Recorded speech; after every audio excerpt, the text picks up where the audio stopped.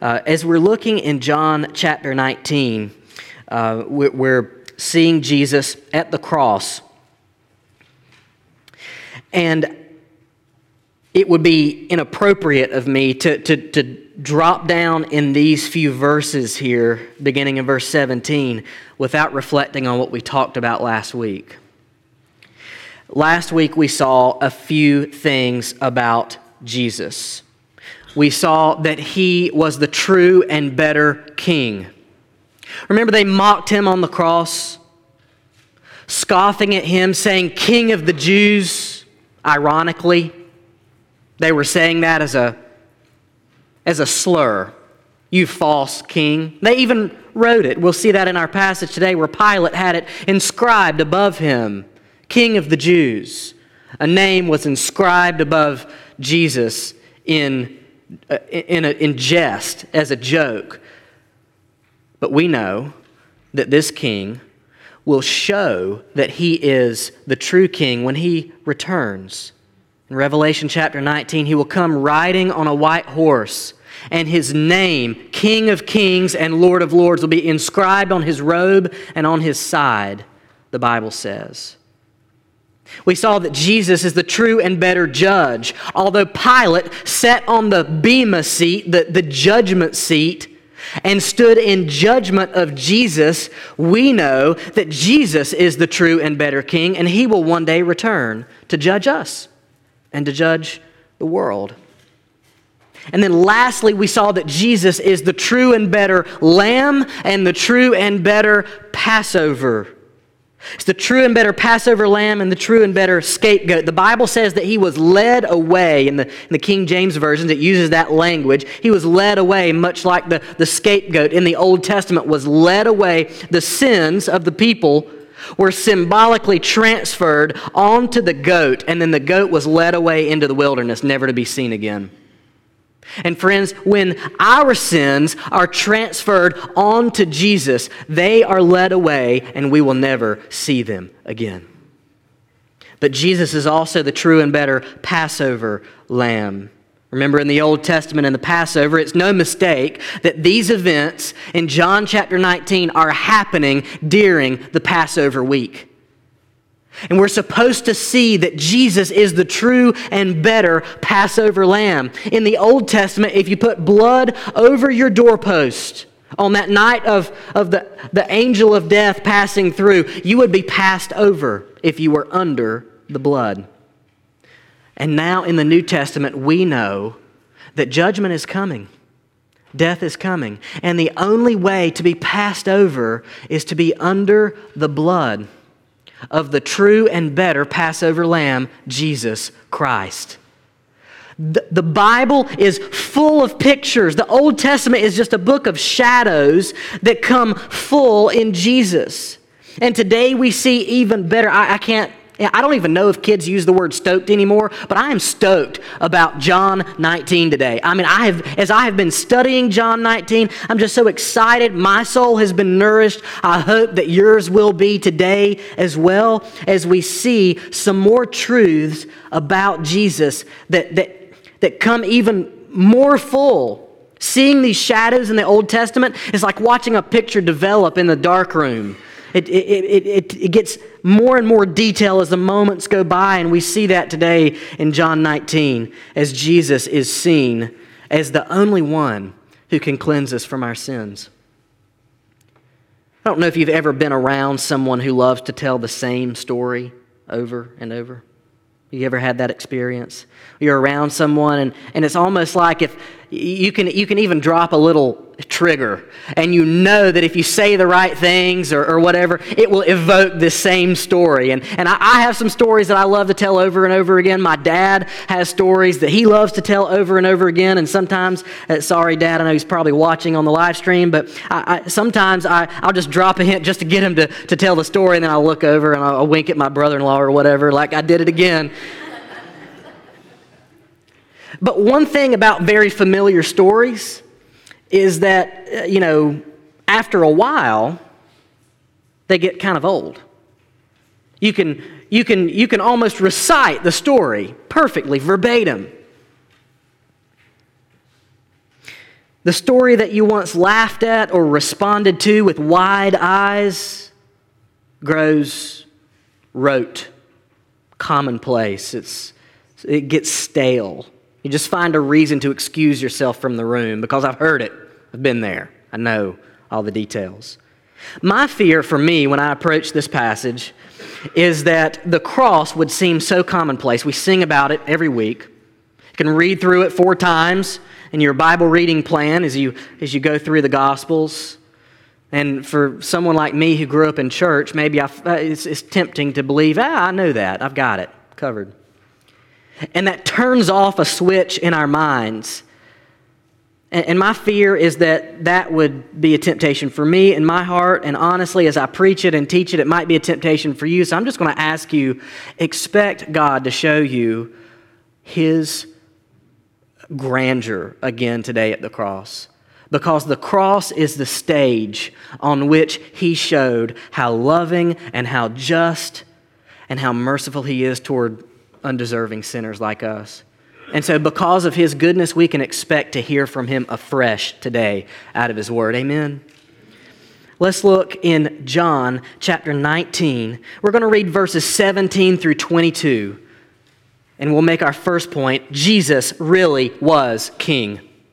Jesus really is king. Both of those are equally true. Jesus really was king. Verses 17 through 22, the Bible says this. This is the word of the Lord. And He went out, or they led Him away, the King James probably says, bearing His own cross to the place called the place of the skull, which in Aramaic is called Golgotha.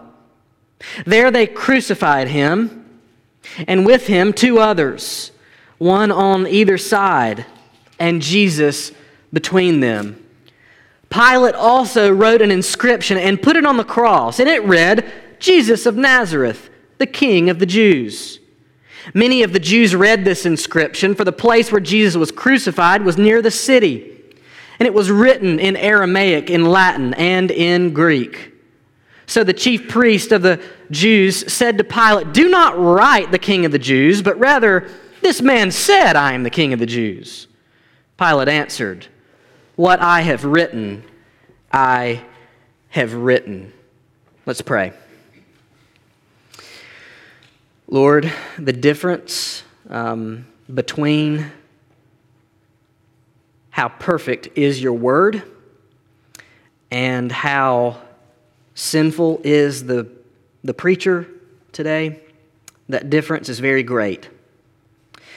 But I pray that you would overcome that great chasm once again by the power of your Holy Spirit. I pray that everything that I would say would be exactly what you would have me to say. And I pray that the Word of God, and not my words, would fall on ears that your Spirit has prepared to hear, and so that we might see again just how glorious and worthy you are. Give us this help today. We pray in the name of Jesus. Amen. One of the ways that God shows in John's gospel just how sovereign, how in control He is John frequently tells stories of people speaking better than they know. John frequently shows people saying things that are truer than they even realize. It's almost as if God is showing that He is sovereign over the human mind, and He's sovereign over the words of even evil people. Let me give you a couple of examples. Earlier in John chapter 19, the people say, "Hail, King of the Jews," and they mean it as an insult. But what they're really doing with their lips, even though their hearts are set on evil, they are giving Jesus the praise that He's due in a weird, twisted way. Here's another example. In John chapter 11, remember when Caiaphas was trying to reason with the people? They were trying to figure out, how are we going to deal with this guy Jesus and his teaching?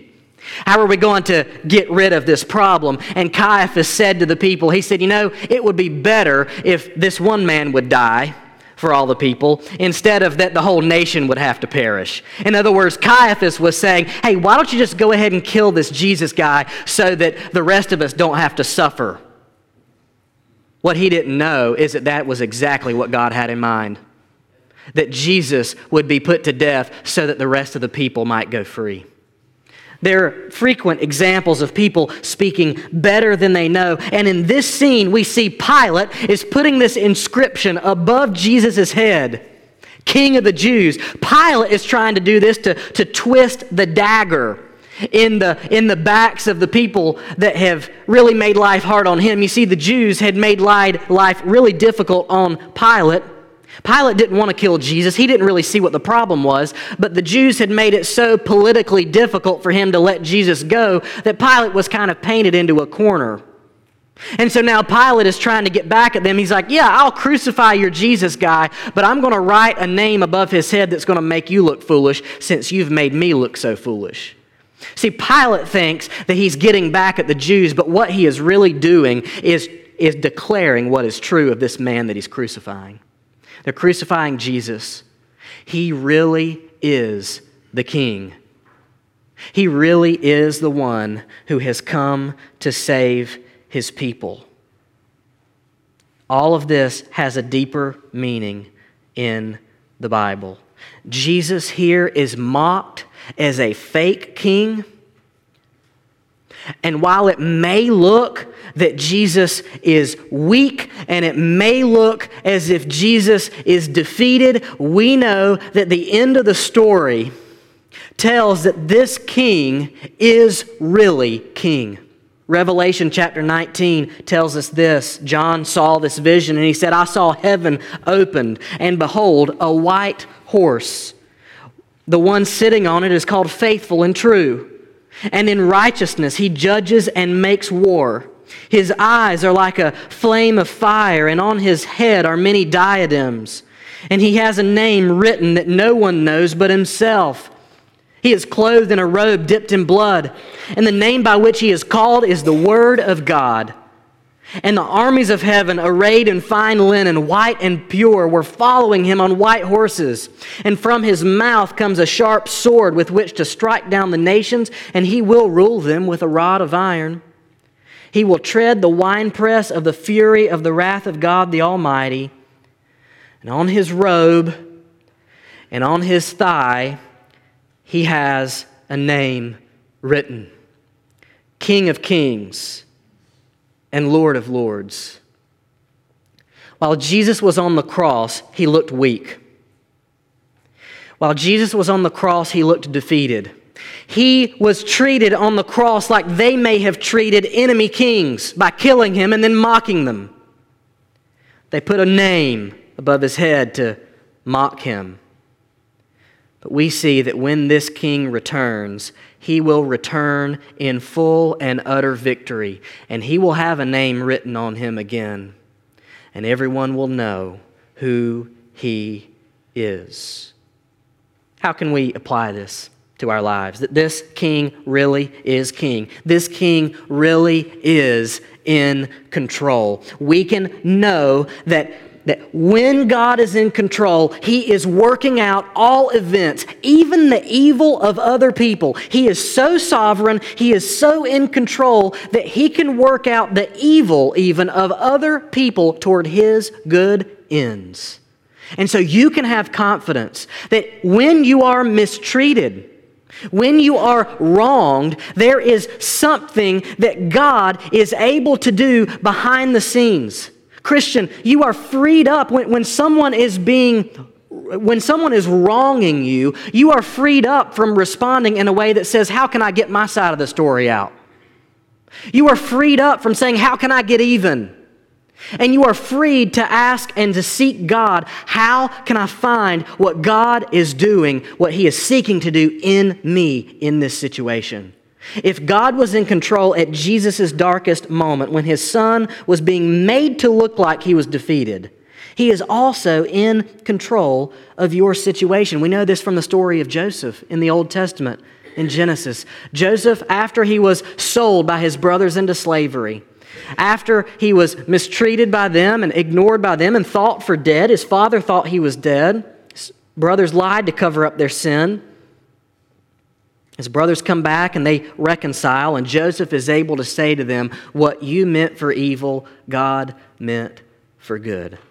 Let me ask you another question. The second application has a warning and an encouragement. The warning is this: are you now living as if Jesus really is king? Are you living as if he will return as this rider on the white horse? He will return to judge. He will return with a sword coming out of his mouth. The warning is this: are you walking in unconfessed or unrepentant sin? What will be the consequence when this king returns? Here's the encouragement. If your hope is in this king, and if your ultimate hope is in his return, don't ever, friend, Christian, don't ever lose sight of the fact that every sacrifice you make will be totally worth it when he does return. Amen? Every sacrifice you make will be totally worth it. Every dollar you've given so that a missionary can stay on the field, every secret prayer that you have prayed that no one else knows about, every time that you've lost something socially to gain something spiritually, every hour that you have spent serving the least of these, Jesus remembers every single one of them, and every sacrifice that you have made will be utterly worth it. Did you have to do something really, really hard in order to repent? It will be worth it one day. It's difficult now. You will receive the reward when he returns, and you will hear his voice say, "Well done, my good and faithful servant." Jesus really is king. Do you live as if that is true? Here's the second point that we would like to make today from verses 23 through 28. Jesus really did suffer. Jesus really did suffer. Let's look at verses 23 through 28. When the soldiers had crucified Jesus, they took his garments and divided them into 4 parts, 1 part for each soldier, also his tunic. But the tunic was seamless, woven in one piece from top to bottom. So they said to another, "Let us not tear it, but cast lots for it to see whose it shall be." This was to fulfill the scripture which said, "They divided my garments among them, and for my clothing they cast lots." So the soldiers did these things. But standing by the cross of Jesus were his mother and his mother's sister, Mary, the wife of Clopas, and Mary Magdalene. When Jesus saw his mother and the disciples whom he loved standing nearby, he said to his mother, "Woman, behold your son." Then he said to the disciple, "Behold your mother." And from that hour, the disciple took her to his own home. So we see a picture of Jesus up on the cross, and I don't know if you can imagine this. Jesus is up on the cross, and all these things are playing out while they're waiting for him to die. They're dividing his garments, and it's like life is going on down at the foot of the cross, and Jesus' mother is kind of passed off to John, and he begins to care for her. We see the depth of Jesus' suffering. It's almost incredible how John's gospel passes by. John's gospel says, "And they crucified him." Can you imagine all of the detail and all of the agony that goes into those words, that brief description of what they did? I don't have to remind all of you about exactly what all suffering he went through. The physical pain was excruciating. See, the victim of crucifixion would be forced to carry the cross beam, and that's what they did. The upright post was already in the ground, secured, and so they would make him walk up the hill, and then they would nail him to the cross beam, and then they would kind of, pulley him up or lift him up onto the cross. The cross really wasn't that far off the ground, apparently, from what I am able to read. And then maybe you've noticed on these little crosses, there's almost like this little foot pedestal right under your feet. And you think, oh, well, that's, maybe something to relieve pain there. At least you could kind of prop up. But the reality is that little foot pedestal is called a sedecula. It was there to increase the agony. Because as you hung on the cross, you would be tempted to fight against the suffocation that was caused from you drooping on the cross. And your lungs wouldn't be able to hold air, and so you'd be forced to push yourself back up on that little sedecula just so that you could get a breath in. And that little pedestal called the sedecula was there only to prolong, to encourage you to fight on. And that's what Jesus endured. Not only that, he endured the mockery of these people at his feet, dividing his clothes as if he's nothing but a common criminal. And then he's going through the emotional trial of concern for Mary.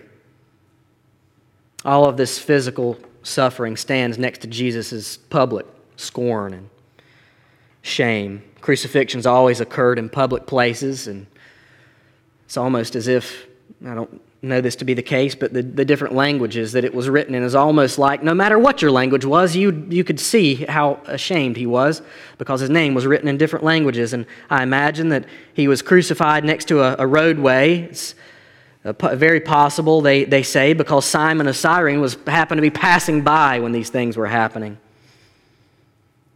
People could stop and gawk at those who were being punished. I want to ask you to apply this in your heart for a moment. What you are supposed to see, and what I am supposed to see, is that every labored breath, every drop of blood, every bead of sweat, every sigh of agony, and every scoffing voice at the foot of the cross reveals to us the depth of God's love. Jesus was willing to suffer. He really did suffer. He was a real man with real nerve endings in his body who bled real blood and breathed real air and drank real drink and felt real pain. Charles Spurgeon has a quote I want to read to you. It's lengthy, but I hope that won't be too distracting. He says this about Jesus: "Our Lord is the maker of the ocean and the waters that are above the firmament. It is His hand that stays or opens the bottles of heaven. And He sends rain upon the evil and upon the good. The sea is His and He made it. And all the fountains and springs are of His digging. He pours out the streams that run along among the hills, the torrents which rush down the mountains and the flowing rivers which enrich the plains. One would have said if He were thirsty, He would not tell us.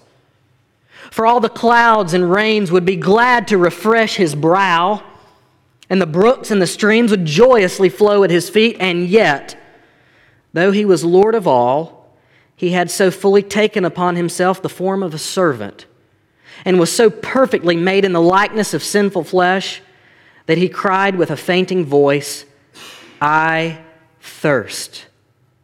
How truly man is He! He is indeed bone of our bone and flesh of our flesh, for He bears our infirmities."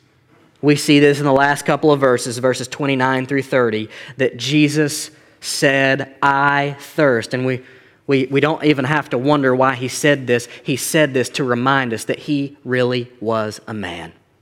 And His suffering was actual and literal. Verses 28 through 30 say this: "After this, Jesus, knowing that all was now finished, said to fulfill the scripture, 'I thirst.' A jar full of sour wine stood there, so they put up a sponge full of the sour wine on a hyssop branch and held it to His mouth. When Jesus had received the sour wine, He said, 'It is finished.' And He bowed His head and gave up His spirit." These few verses kind of stand on the bridge between the last point and the next point. The last point is that Jesus really did suffer. I don't know if you remember, but in Mark's gospel, they give this little detail that at one point Jesus was offered wine mixed with myrrh, but he wouldn't take it. See, that was a sedative. It might ease the pain a little bit, and Jesus refused it. You know why? Because more than easing His pain, Jesus wanted to drink to the dregs the wrath of God for us. It meant more to Him to endure all the suffering that we deserved than to ease his own pain. But now we see this other picture of him on the cross receiving this sour wine lifted up on a hyssop branch.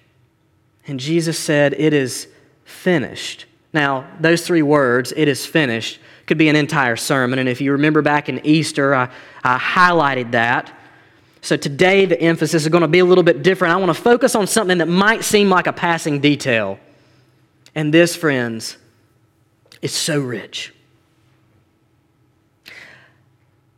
I want to ask you to point your direction, your attention. I want to ask you to direct your attention to the hyssop branch.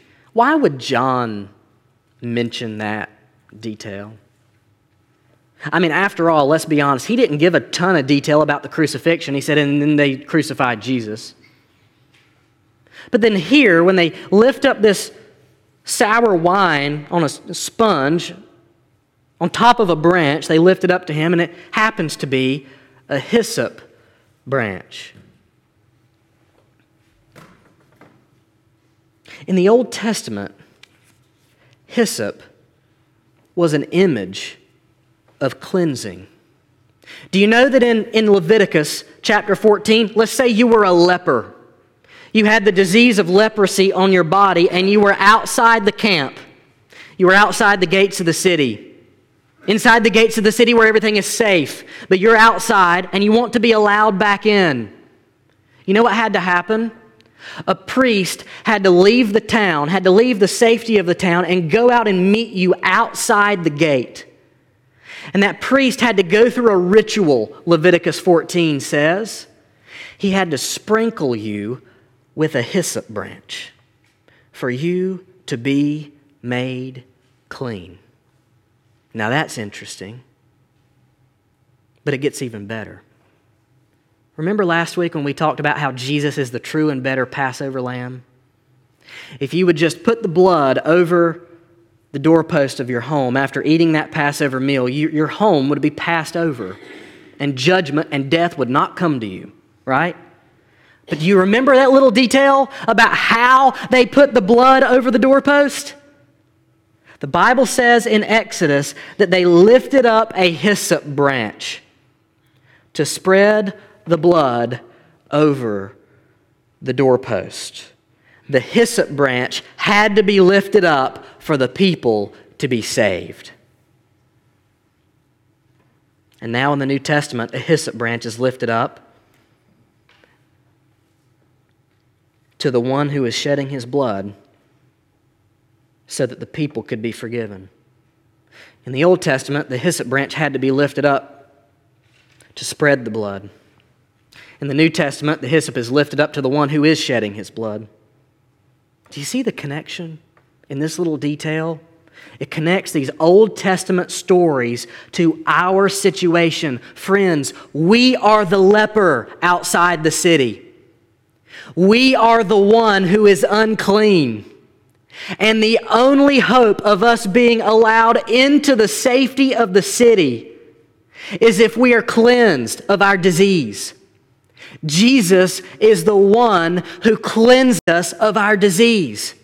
In the Old Testament, you had leprosy. You could be cleansed by the priest one time. In the New Testament, if Jesus cleanses you from your disease, you are clean forever. We are not only the leper, we are the family huddled in our home on the night of the Passover. We know that the angel of death is coming through. The only hope that we have of our home being passed over is if the hyssop branch is lifted up and we are put under the blood. They could be saved for one night. In the New Testament, we see that because the true and better Passover lamb was lifted up, Jesus, and there's this little connection with this hyssop branch, because Jesus was lifted up, we that we're huddled in our home as our family, trusting in God, we don't have to be afraid because Jesus paid it all on the cross. And yes, we are the ones that Jesus drank the cup of God's wrath for. We are the ones who should have been whipped. We are the ones who should have been scourged. We are the ones who should have been crucified, and it's a good thing that we didn't say, I'll take Jesus' place, because we were not the perfect spotless lamb. The only way our sins could be properly atoned for, the only way our sins could be taken away is through an eternity in hell. That's the only proper payment for our sins, eternity separated from God because we're not worthy. But Jesus took it on his back so that we could go free. Christ did it. Christ went to the cross. Christ took the scoffing, he took the beating, he took the nails, and most importantly, he did it sinlessly so that we, the sinful, could go free. As I close, I just want to ask you this question. To the wandering, wayward Christian, doesn't this picture of Christ's love for you make you want to turn around and come back? Doesn't it make you want to repent of your waywardness? To the skeptic, wouldn't it be great if this were true?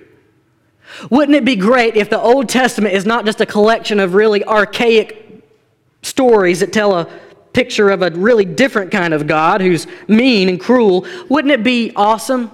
Wouldn't it be really incredible if the Old Testament God is the same as the New Testament God? And the Old Testament gives us these pictures of lepers outside the gate and families huddled in their homes need to be passed over from their sins, and they all come true in Jesus. Wouldn't that be awesome if Jesus really did everything that we needed to go free? To the struggler, the one who comes in maybe limping into church today, while no 35-minute sermon can fix all of whatever is going on in your life, isn't it comforting to know that your Savior is not just some aloof deity off somewhere in the heavens, that he actually suffered for you and is willing to walk with you in your suffering right now? I hope that brings a little bit of comfort. And lastly, to the one who's on the fence, to the one who has not yet surrendered your life to Jesus, don't you see that even though you were outside the gate, even though we were outside the gate, Jesus did everything necessary to bring us in, and that he stands today to invite you to come into his safety and to come into his family? Isn't that a sweet message? What would prevent you from coming? Let's pray together.